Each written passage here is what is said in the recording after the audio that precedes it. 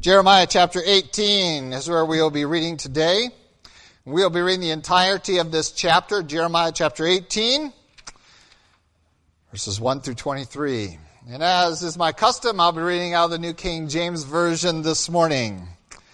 God's word declares in Jeremiah 18, verse 1, the word which came to Jeremiah from the Lord, saying, Arise and go down to the potter's house, and there I will cause you to hear my words. Then I went down to the potter's house, and there he was, making something at the wheel. And the vessel that he made of clay was marred in the hand of the potter. So he made it again into another vessel, as it seemed good to the potter to make. Then the word of the Lord came to me, saying, O house of Israel, can I not do with you as this potter, says the Lord? Look, as the clay is in the potter's hand, so are you in my hand, O house of Israel. The instant I speak concerning a nation and concerning a kingdom to pluck up, to pull down, and to destroy it, if that nation against whom I have spoken turns from its evil, I will relent of the disaster that I thought to bring upon it. And the instant I speak concerning a nation, concerning a kingdom, to build and to plant it, if it does evil in my sight, so that it does not obey my voice, then I will relent concerning the good with which I said I would benefit it. Now therefore speak to the men of Judah and to the inhabitants of Jerusalem, saying, Thus says the Lord, Behold, I am fashioning a disaster and devising a plan against you. Return now, every one from his evil way, and make your ways and your doings good. And they said, That is hopeless. We will walk according to our own plans, and we will every one obey the dictates of his evil heart. Therefore, thus says the Lord, Ask now among the Gentiles who has heard such things. The Virgin of Israel has done a very horrible thing. Will a man leave the snow water of Lebanon, which comes from the rock of the field? Will the cold flowing waters be forsaken for strange waters?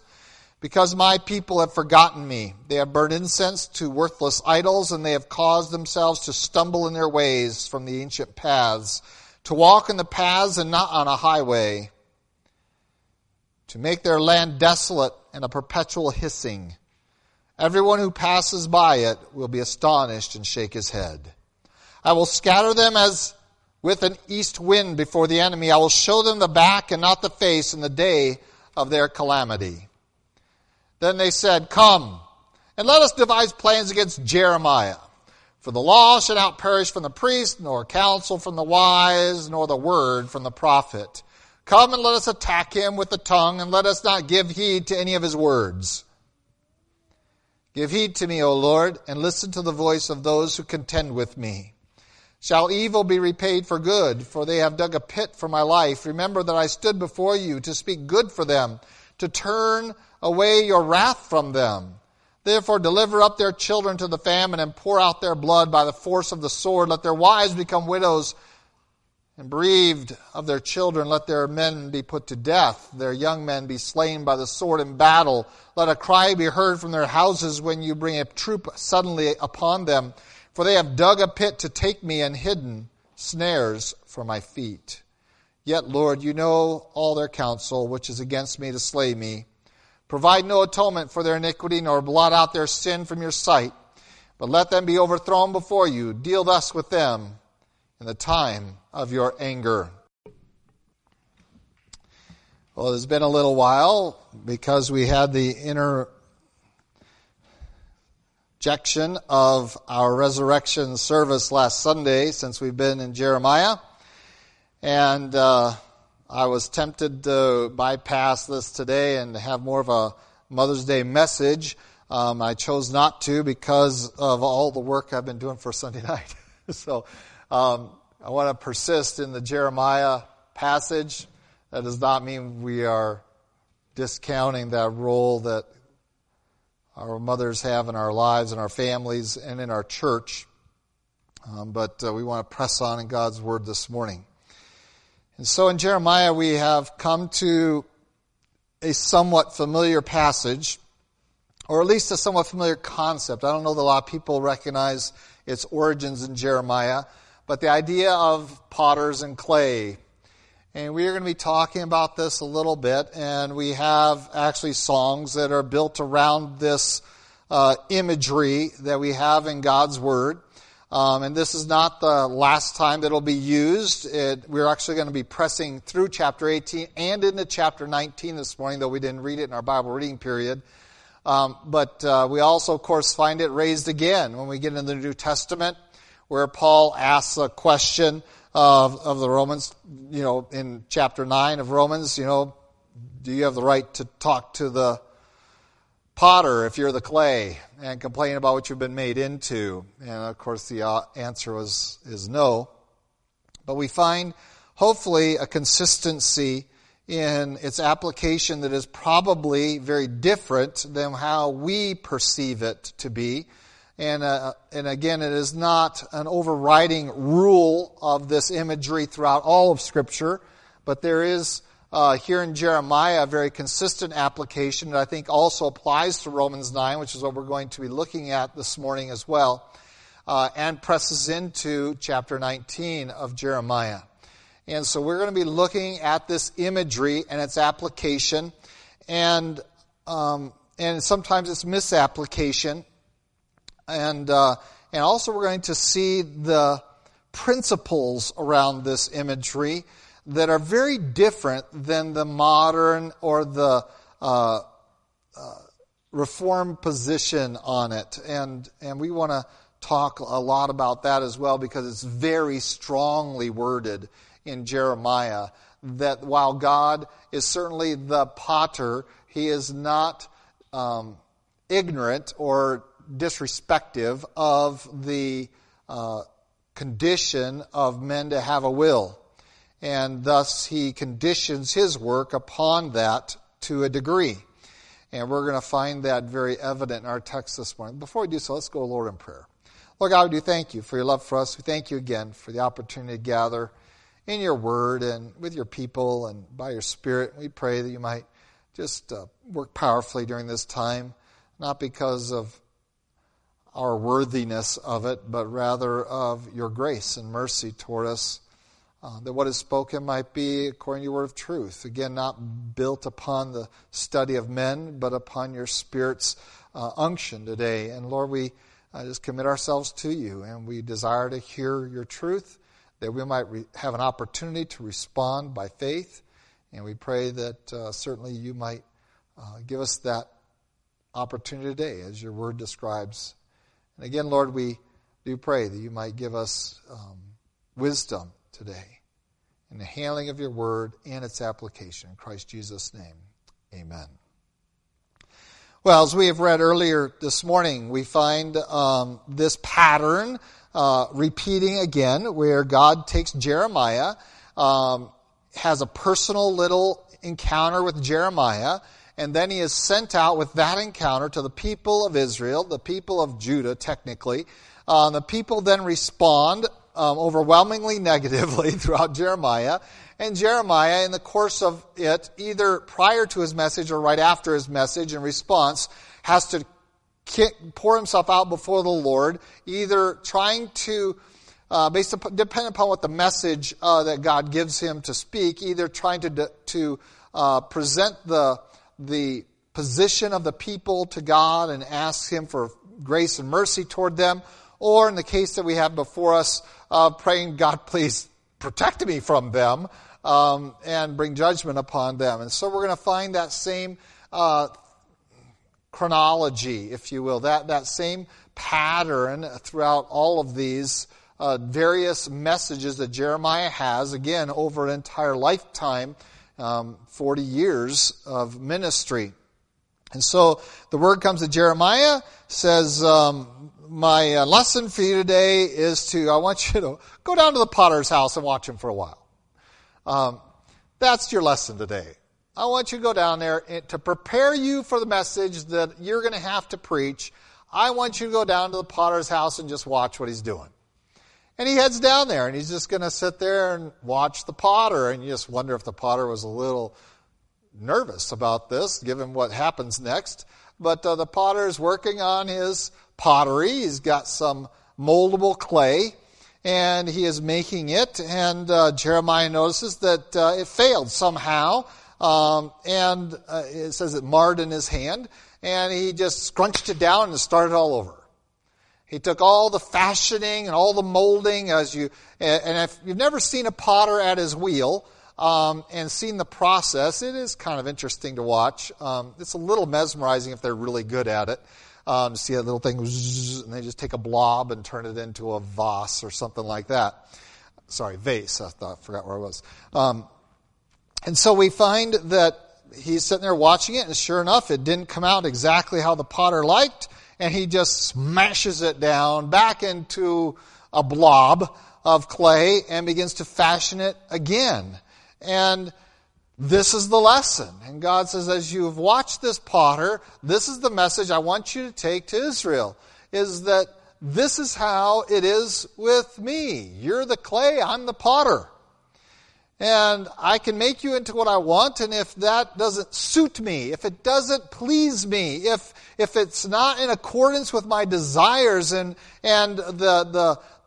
my will, then I will break you down and refashion you so that you are in accordance with my purposes and will. And again, we find this passage, first of all, being an illustration not of the individual, but of the nation. And this is where I want you to start with, understanding these passages that speak so heavily about the working of God in this capacity, that He will make you or break you. He will make you into what He wants you to be, or He will break you down. And I want you to notice very quickly in chapter 18, really beginning earlier on, but let's pick up in verse 7. It says, "The instant I speak concerning a nation, concerning a kingdom, to pluck up, to pull down, to destroy it, if that nation..." Do you get the idea very quickly? We are not talking about the individual. We are talking about the body, the group, the nation, that people that are called by His name. He says, listen, as a nation, if I make a determination in me, there's really very little you can do. In fact, there's only one response that you can do.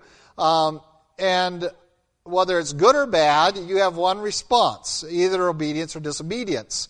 And so for this nation, I have decided I am going to tear you down. Well, you're in trouble because nothing can stop me. I'm the potter and you're the clay. And the clay, while it looks... If you watch the clay on a wheel, and I probably should have just tried to get one of those and have them work over here while I'm preaching, it looks like the clay's alive, doesn't it? I mean, that potter just, the wheel's going, zzz, the clay's spinning around, and that potter just takes a tool or his own hands and rides it right up, and suddenly the clay just seems to follow right with it, and it transforms over the movement upward of the potter, and we think, well, the clay looks alive. But in fact, it's not. The one that is doing all the action, including the spinning and the elevation, is the work of the potter. And so God here is saying that you are completely as a nation at my disposal. That's why you exist, is for my purposes. And if I decide to destroy you, how can any of you condemn me for that? I can make you and I can destroy you. But I'm not doing this willy-nilly. God does not have that kind of spirit about Him. He has purposefulness. And so it's not just, I just making this, I decided I'm going to make something else. No, there's something marred in what He has made. There's something that has gone wrong with it. It is either something in the clay that didn't fashion properly, something in it that He didn't like, that it was broken, that had failed. And so He begins over again. And we find that this is not an illustration that is consistently used with reference to the molding of people, but of bodies of people, nations, the people of God. And even in Romans 9, when we go there, the whole passage is really talking about how could God cut off Israel and graft in the Gentiles. And God says, I'm the potter. Who are you to tell me I can't do that? He's not really talking on an individual basis. He's really talking on a people-wide basis. And so the whole argument of the Jews in the terms of the New Testament was, how dare you think that God is finished with the law and is finished with Moses, and now that you're going to insert all of these Gentiles and they're not following our rules and they're not being very good Jews. How dare you? And God's response is that, well, you weren't around when I chose Jacob over Esau. I chose to make you a nation. I chose Jacob. You didn't. There wasn't anything in Jacob that I chose. He responded. And in Romans 9, he says the same as this today, that Israel, I fashioned you, I can unfashion you. And this is exactly the application of Jeremiah. This is not for the individual. If somehow God forms you into a Christian or forms you into a non-Christian, that somehow He has that exercise of His sovereignty upon us, that we have no choice. Even in the exercise of nations, there's still a choice. But I want you to notice that this illustration of the potter and the clay is about nations. Repeatedly, he says, if I decide to pluck up, pull down, and to destroy a nation, in verse 7, I can do it. But notice that there's a principle behind him. Just as there's a principle in the potter and the clay, the potter can't just do whatever he wants and fashion something. I mean, if you just, start randomly sticking your finger in here and there or putting a tool in here and there, you can very quickly destroy it.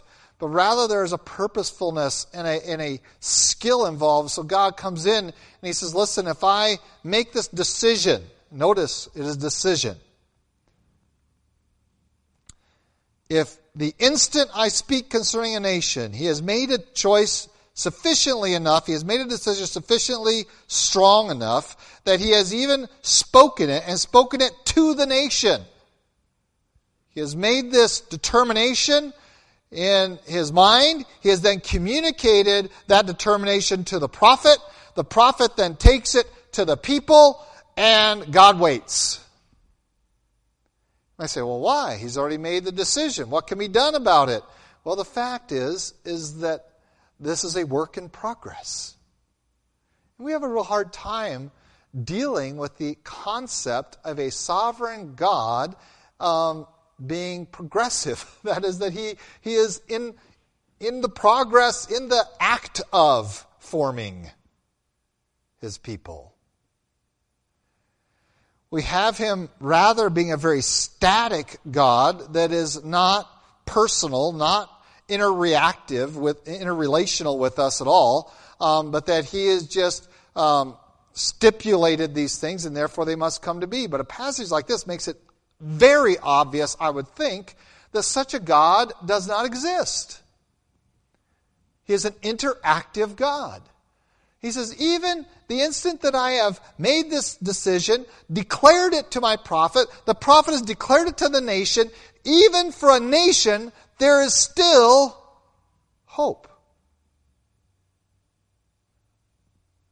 And here you have this doom declared upon you, and God says, if, what a wonderful thing, if that nation against whom I have spoken turns from its evil, I will relent of the disaster that I thought to bring upon it. That is, I will turn and instead of bringing disaster, I'll bring blessing. And we have an example of that, don't we? In the book of Jonah is our prime example.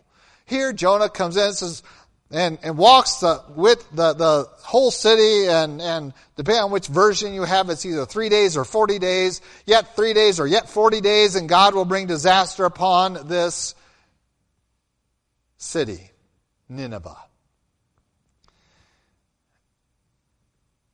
I don't know if someone in Nineveh had Jeremiah chapter 18 or not, but they sure acted like they did. Whoa, all right, God's going to do this? All right. What's the if thing? What do we have to do? We have to turn from our evil,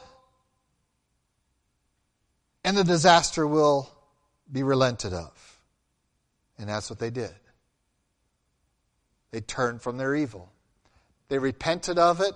They mourned it from king to beast in the stall. They fasted. They wept. They prayed that it might be avoided, and they relented. And God then relented of that evil. And for that season, on that generation. And in fact, that generation becomes an instrument of God. That later generation becomes an instrument of God. It is, I'm convinced, because of their response to Jonah, that we very quickly have the rise of the Assyrian Empire with Nineveh as the capital that goes down and captures all of Israel and threatens all of Jerusalem. This is a nation that God was prepared to catastrophically eliminate their capital city. Boom.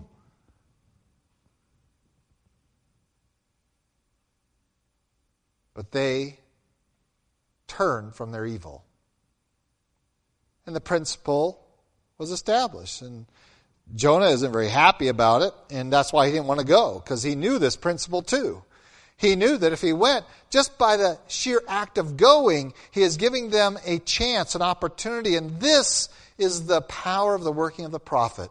It sounds like he's got a message that's horrible, and why would he even want to hear it? And in fact, that's how people take Jeremiah. We're tired of hearing all your words. Are you ever going to change your message? Don't you have anything good to say to us? But everything he was saying to them was good. If they would have accepted it, it was for their good. Now, moms, this is Mother's Day, so I'm going to use you. I could have used the dads here. But how many times have you communicated to your children, maybe even already today, this is for your own good? You don't like it. You cry about it. You kick and scream, but it's for your own good. And that goes from eating your vegetables all the way to taking the spankings on the bottom that you deserve. It's for your own good. They don't see it that way. Do you ever notice that? Yeah, right. You hate me, and I hate you. That's their response. And that's exactly how Israel responds to God. When God says, this is for your own good. I am sending you these prophets with these messages of doom that they're not fun. Let's just be blunt about it. There's no joy in eating certain vegetables. I don't even know why we try to serve lima beans to people, because, but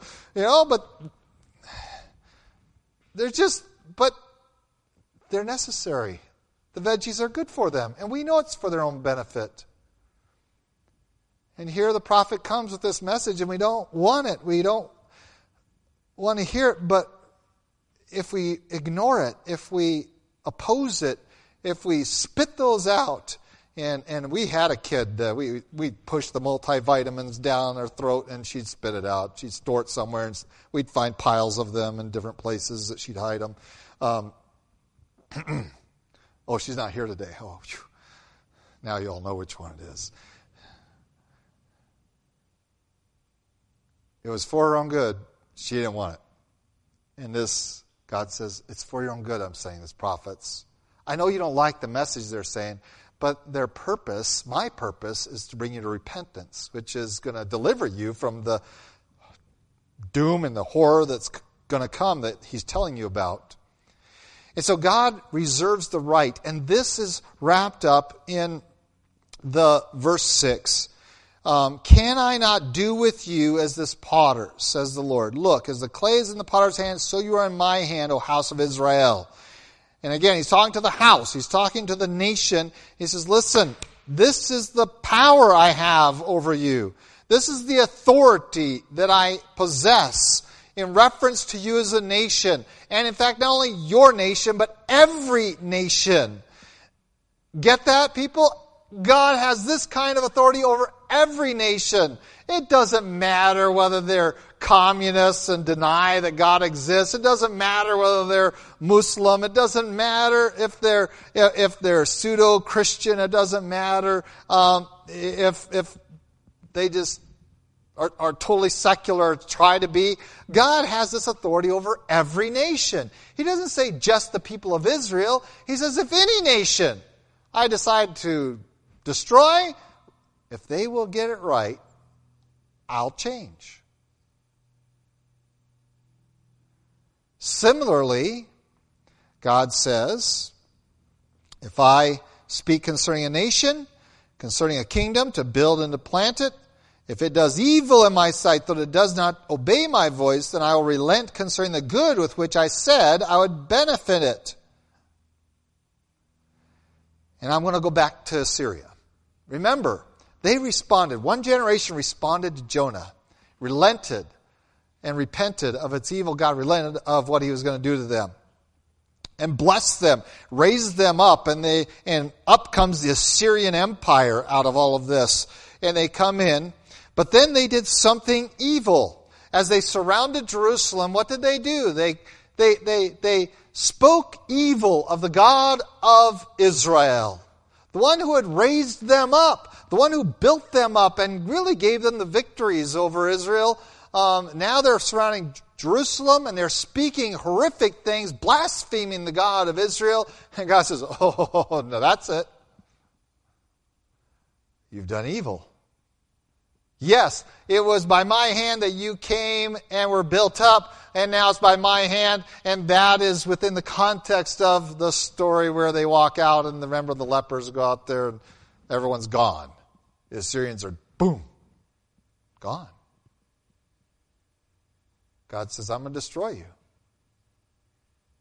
And I have that power and authority.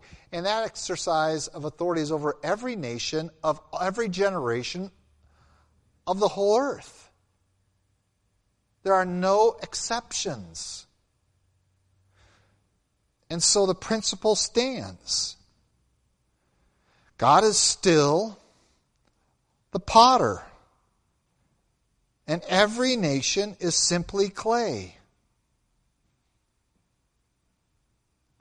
God may build them up and God may destroy them at His pleasure. But His pleasure is formed by principles that He lives by. And these are the principles. And so we may be enjoying a season of blessing in our nation, but that is maybe dependent upon a generation somewhere back there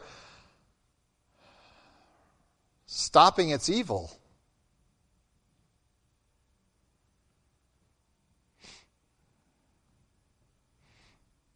And we've had several generations in America that have done that.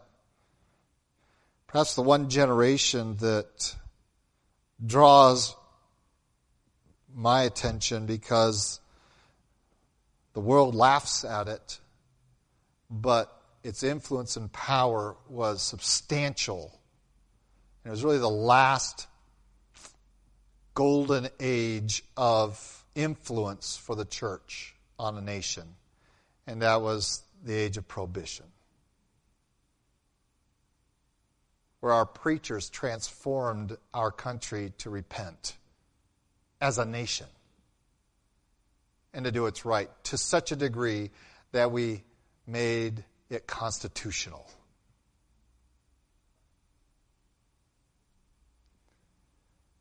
Consider how far we have come in 80 years from that time.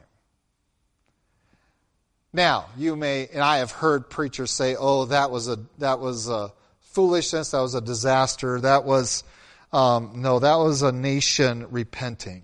That's what it looks like. You might say, "Oh, but there were speakeasies, and there was the underworld of crime was there. There was bootleggers. There was all this." Well, if you think those things weren't going on in Nineveh, you don't understand the heart of men. But this is as a nation. as an overwhelming majority. And it's fascinating that everyone laughs at the era of prohibition in our nation, but what they never do is to raise up all of the facts of what happened during prohibition.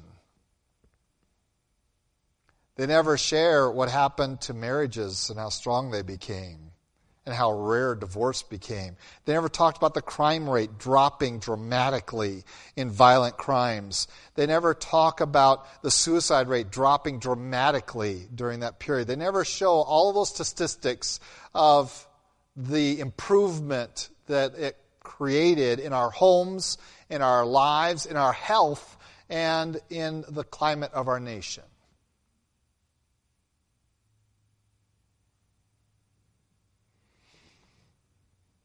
So the principle still stands, and by the way, we are the nation that thought to come up against Jerusalem was riding the tide of the wave of blessing that was from one generation, and that generation lost it by cursing God.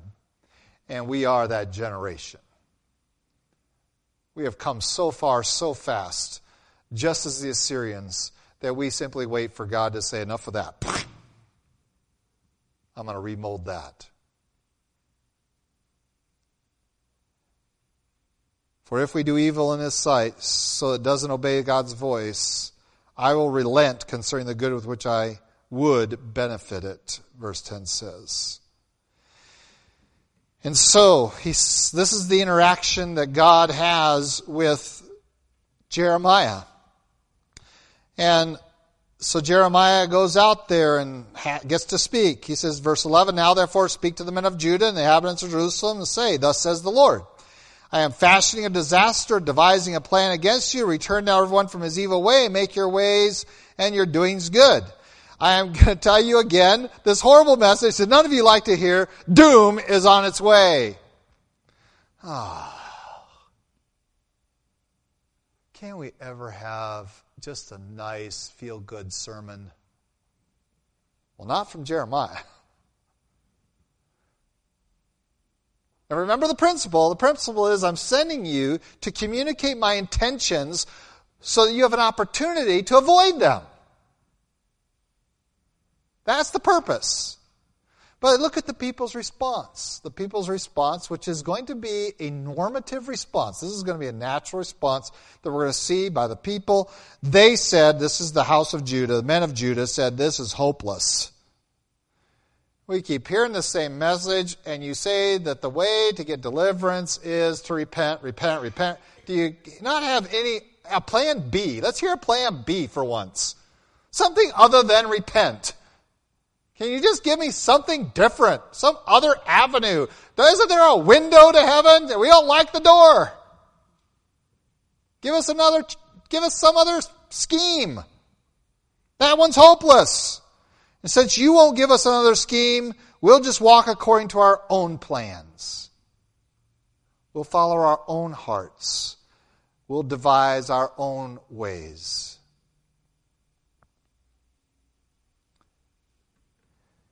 And hence, God says, you have just pronounced your own doom.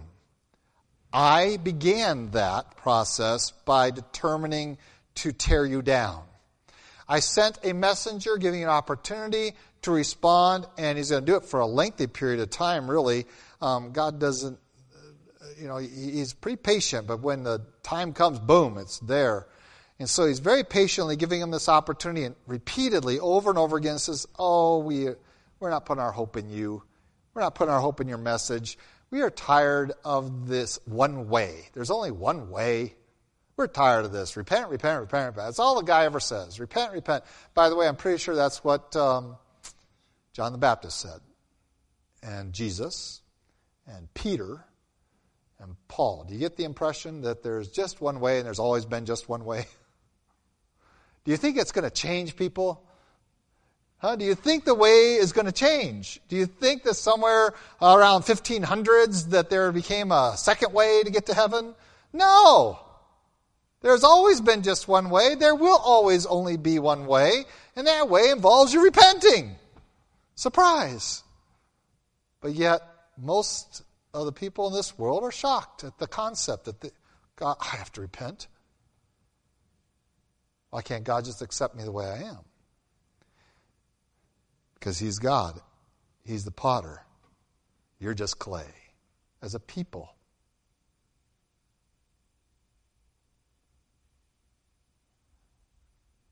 And so God, again, takes the time to express His own wonder at the foolishness of men.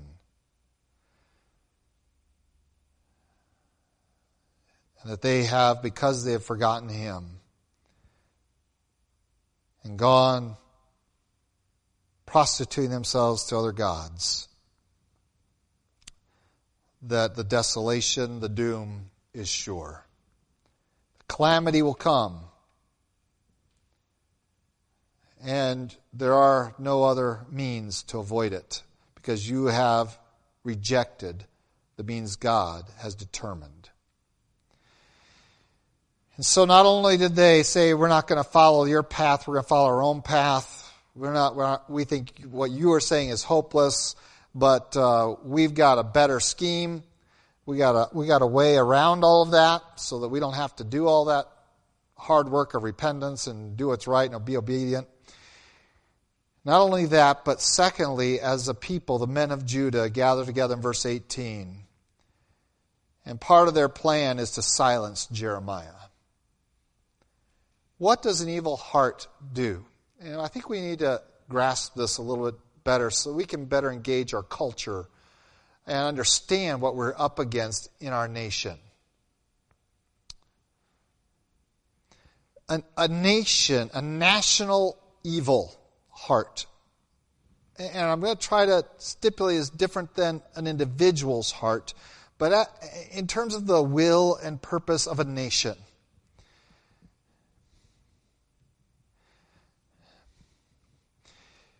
Is not only to reject God's way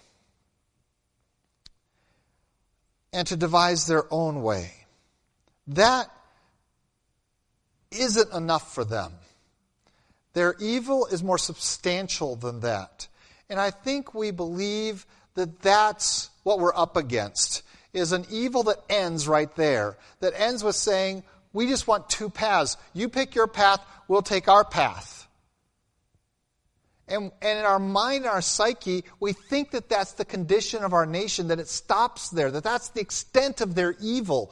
But it is not the extent of their evil, no more than it was the extent of the evil of the hearts of the men of Judah. It didn't want to stop there. It wasn't enough for them to have, you take your path, we're going to take our path, and let's just not fret about each other, and you leave me alone, I'll leave you alone. That isn't enough. Because the depth of corporate evil is much more substantial. And if you ever want to see it at work in a moment, watch a mob. Individuals who would never think to do the things they do when they're gathered around an incited mob, engage in activities that are horrific. And we look at a mob scene and we go, how can anyone do that? Because they're in a mob. It is a multiplication factor. You put a whole bunch of hearts that are not godly together, and they don't end up the same. You've just multiplied it by many factors. And the corporate evil is always capable of doing more than any one individual. And so here, the men of Israel say, your plan is hopeless. We don't believe a word of it. Repentance will not fix the political, the economic, the social situation we're up against. Your way is silly.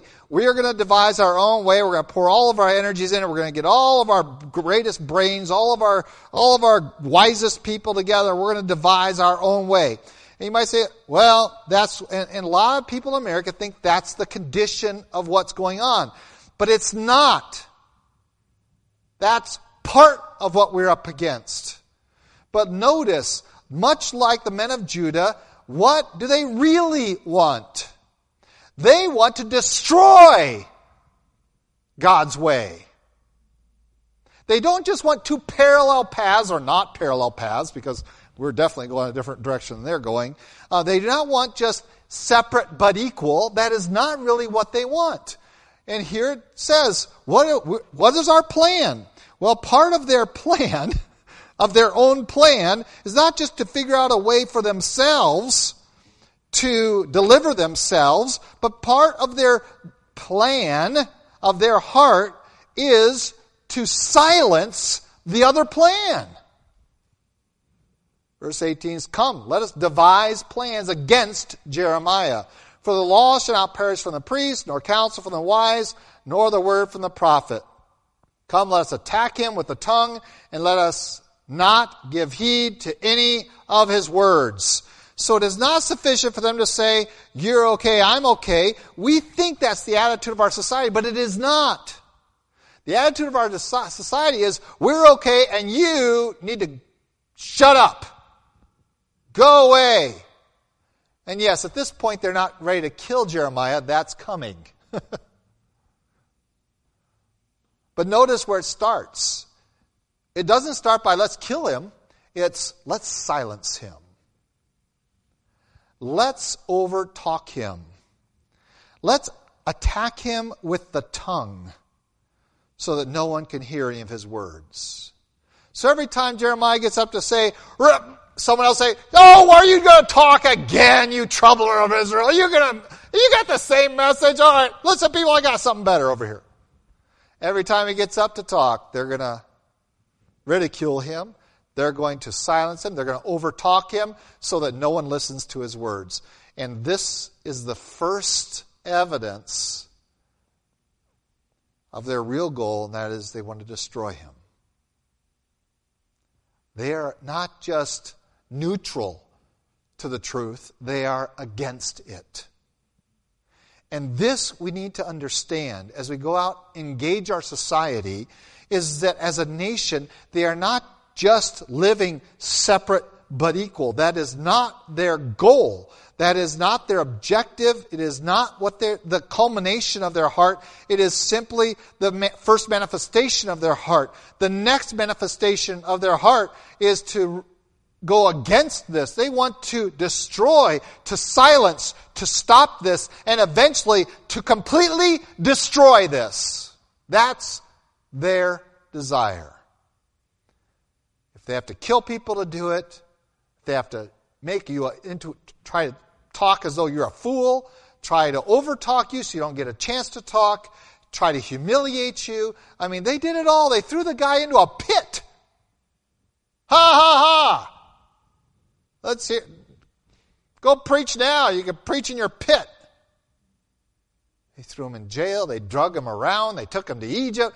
I mean, this guy had hardly half of his life his own. The Babylonians treat him better. We learned that already. And this is what we are seeing in our nation today. Do not get the idea that there is neutralness in the world that will give you a hearing. That is not what we are up against. We are facing a society that is full-hearted against what you believe, what you represent, who you represent, and point blank, they are against anything that claims to be truth. You want to see how ridiculous it is in our society? The most liberal elements in our society, which are usually extant in our public school system, you can't possibly introduce anything Christian there. Nothing of the Bible, none of the songs there. Don't even try to put it on your t-shirt. But if you show up and introduce something Muslim, well, this is cultural studies. And we can't deny their culture. We can deny your culture, but not that culture. And it's fascinating because look at their culture. So here is all, and I'm making generalizations. So here are because most of our teachers are women in a public school system. Here are these gals in there that are being the religion police against Christianity, who are then bringing in Islamic ideas that, fascinatingly enough, under Sharia law, would enslave these women and put them to death. Yeah, that's consistent. Why would they, career women, not having their head covered, not dressing the part, introduce this twisted religion of Islam into the classroom, allows penetration there, when in its full force it condemns them to death? Why? Because as a culture, our heart is that much against the truth.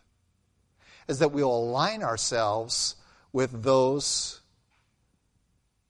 and philosophies that are against us.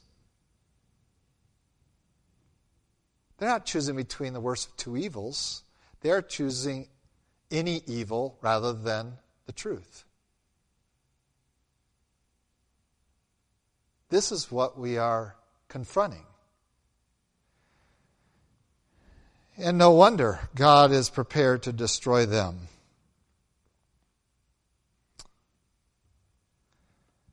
And so when we come to the prayer of Jeremiah, over and over again, we keep coming to his prayers, this is where you are.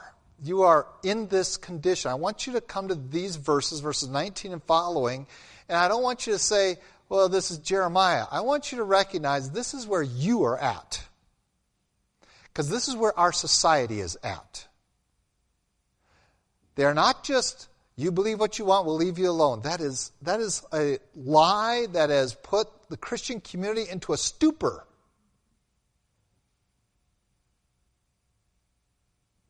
The fact is that they are so wholeheartedly against the truth of Christianity, they will make deals with the devil himself to steal their own lives just to silence it. So now that you have that perspective, perhaps we can study the balance of this chapter with a little more significant viewpoint of realizing that this is our kind of praying. Give heed to me, O Lord, and listen to the voice of those who contend with me. We are in a condition of being contended against by our society. They are not neutral. They are complete enemies of the truth that you seek to live under. And so, first thing Jeremiah says, give heed to me, O Lord, and listen to what they're saying. Shall evil be repaid for good? A reminder that we go out with a gospel message that we call the evangel, which means the good news. We go out trying to penetrate our culture, the people in it, with the truth of God's Word, and it is for their benefit that we do it, because we so want them to avoid the death and destruction for eternity that awaits them. And for that good of telling them, repent so you can avoid. Repent so you can enter the kingdom of God. They repay it with evil. And Jeremiah already knows they dug a pit for my life. A picture of what's to come. Remember that I stood before you to speak good for them. So we have both facets of his ministry. God, I was trying to do good to them. I preached to them what you told me to preach, so that with the hope that they would repent, that you would change your mind towards them because of their repentance, and instead of destroying them, you will permit them to continue and to be blessed. And so I only wanted what was good for them. That was one facet. We've also seen the other facet in Jeremiah's ministry where he pled the cause of Judah to Jerusalem. I prayed for them. I didn't just do good to them. I was trying to do good for them. I came to you on their behalf and says, "Oh Lord, can't you please give us more chances? Can't you do something so we don't have to go through this?" And I pled for them like Moses and others, Samuel, who pled to God on behalf of Israel. And he says, I spoke good for them to turn away your wrath from them. So I tried to turn them to you, and I tried to turn your wrath away from them. I tried to work both ends to avoid this catastrophe. And yes, this is what we do. We try to communicate people, please repent, please do what's right, please be obedient, please walk in the light, please walk in the Spirit, please do these things. And all the while, and I know some of you don't realize this is going on, but all the while, when it sounds like I'm down on people saying, yeah, walk with the Lord, and it comes off, live your choices, things like that. I'm trying to communicate, you chose this, you should have chosen better, you can choose better, please choose better. Walk in the Lord. All the while I'm doing that, I'm over here in my office praying, oh Lord, have mercy on them. Lord, please don't give them what these choices are going to bring them. Lord, please bring them to repentance. Please help them. That's what I pray.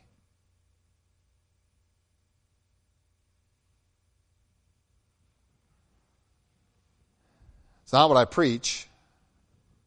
It's what I pray. The prophet of God works both sides. He seeks to bring the people to God, and he seeks to bring God's mercy to them. And so he did all of that.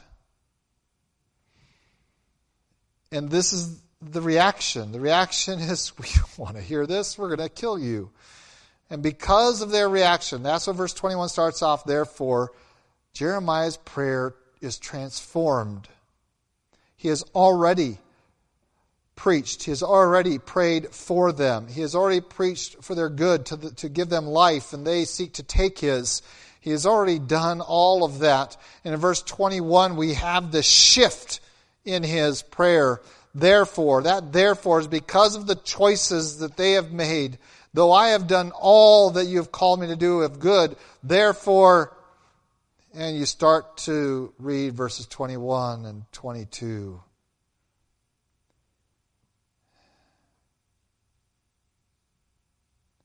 Can we pray these kind of prayers? Therefore, Lord, deliver them up to your destruction. Do your worst. Make their children starve. Their blood be shed. Take away their husbands. Take away their children. Whether in battle or by famine. And yes, overwhelmingly is the women that are left destitute. And let me remind you, and I didn't plan this because it's Mother's Day, let me remind you that not so many chapters ago, who was it that led the hearts of the homes away from God? It was the mommies, sending their kids out into the world to collect wood to burn on the fires that they would burn their sibling on. And shame on us when we send our children out into the world to make their way there and to, which we know will only destroy them.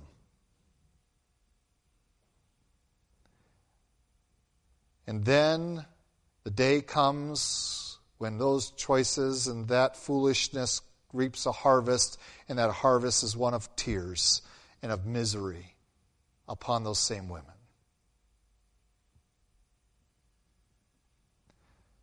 And so Jeremiah says this is what they want, and therefore While I tried to do good for them by preaching them the truth, I tried to do good for them by praying to you on their behalf. Yet this is where they are, and Lord, you know all their counsel. That they are just against me, and by being against him, they are really against the truth. They're really against God. They want to slay Jeremiah, but what they really want to slay is the truth. They want to slay God. And so in that condition, there is no atonement for their iniquity. There's no covering. There's no way to deal with it. There's no way to remove it. There's no remission. There's no, the term blotting it out there. There's just nothing left because there is only one way. And therefore, deal with them with your anger. All that's left is the anger of God. And so we say, if this is their response, and they persist and persist and persist. And remember, Jeremiah didn't pray this after one bad encounter, okay? This is 40 years. And he's not the only prophet. There are prophets before him as well. Prophets with him during those times. And he says, if this persists, Lord, pour your anger out on them because that's all that's left. They've rejected the one way that was preached to them faithfully. And I've prayed for them and prayed for them and prayed for them, and now they have made themselves my enemy when I was nothing but their friend. And so, Lord, what's left but for you to destroy them? To bring the misery into their life that they are deserving of. Because they don't want your grace, they don't want your mercy, because they don't want your way. And let us understand that this is not about God controlling everything. This is about God's way. What he has communicated here is not this super sovereignty that we find, this hyper sovereignty that's being taught in many of our churches. What we find is God's way and his responsiveness to, if you choose my way, you'll have deliverance. You'll have life. Just choose my way. Repent, repent, repent. And I will mold you as a people into what you should be as a nation. And so, we are in a time in our nation where the influence of pastors is gone.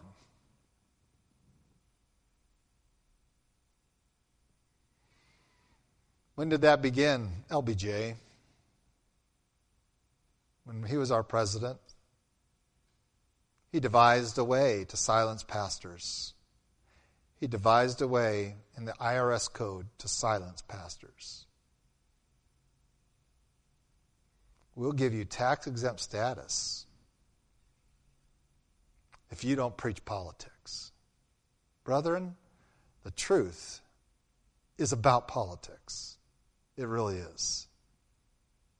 It says this is wrong and this is right. This is how a nation comes back. Repent. And we went from a generation years ago where pastors transformed this country to a generation where pastors not just are being ignored, they're being silenced, spoken against, marginalized. And in fact, by this point, we have succumbed to be just echoing what the world wants us to say. And so, brethren, we pray these kinds of prayers.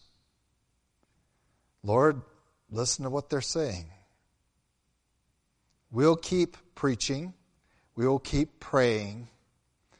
But as long as they choose to be the enemies of your people and the enemies of truth, your anger should remain upon their shoulders, on their heads. And the misery that accompanies that is what they have earned. Well, we're not done with the potter, but I'm done with my message because I'm out of time. I meant to go into chapter 19. We're going to revisit the potter's house next Sunday. And again, see the unpopularity of the message as we press into chapter 20. But I just want to challenge you today to understand the condition of your society and recognize why it is so vital. Because our trust isn't in society, and it cannot be any longer, for they have expressed the compounded evil of their corporate heart, and it is not neutral towards you, as against you. And so pray the Lord and recognize that His judgment is soon to come. And I wish that I could say that this was only in this country, that this was the condition, but as I have had contact around the world, I find that this is the global community is in this state. There's only one reason didn't go to India this year, is because I wrote down that I was a pastor on the application. Yeah, it's not just this nation. It is a global condition. The pastors are being told, shut up and go away. We don't want you. We don't want your message. We don't want the truth. And so the judgment of God is coming not just on a nation, but the nations. And it is the last one. And it is soon upon us. So how should we live? Faithfully. Keep preaching. Keep praying. Not to save nations, but to save individuals from the doom that will come on the nations very soon. Let's pray. Lord God, we do thank you for your love for us. And Lord, we do pray that we might be a people willing to repent, that can recognize your love for us, and that your call to repentance and your communication of your principles is for us to respond properly. And Lord, we see our nation, and we have prayed for her, and we have prayed for all the nations, and we have preached your word, and you hear what they say. You hear how they blaspheme your name and your Son, how they would go after any other God but the one true and living God, that they would even allow within their midst a violent God that would destroy them, and yet they will promote them. So Lord, you hear them, and help us to persist in our faithful ministry. But Lord, there is no reason but your own mercy and grace for you not to pour out your wrath on them today. And so, Lord, remember it. Remember their words. Remember their heart. Remember that they have heard your word and rejected it. And if that wasn't enough, tried to keep any others from hearing it. And Lord, remember this evil that they have done to your people. But more importantly, what they have done to your word. And bring your judgment to bear. For we know that without accepting your way, there is no other way. And indeed, because they've rejected your way, the potter's way,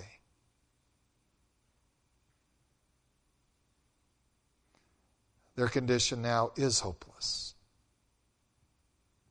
And so, Lord, we turn our attention to the individuals around us. And we pray that you might open hearts. Lord, we pray we open that one heart. That one heart that I have contact with. That I might speak your truth there. That you might bring conviction there. That they might respond by faith and trust in you. And be delivered from the wrath that is sure to come now. And Lord, we do not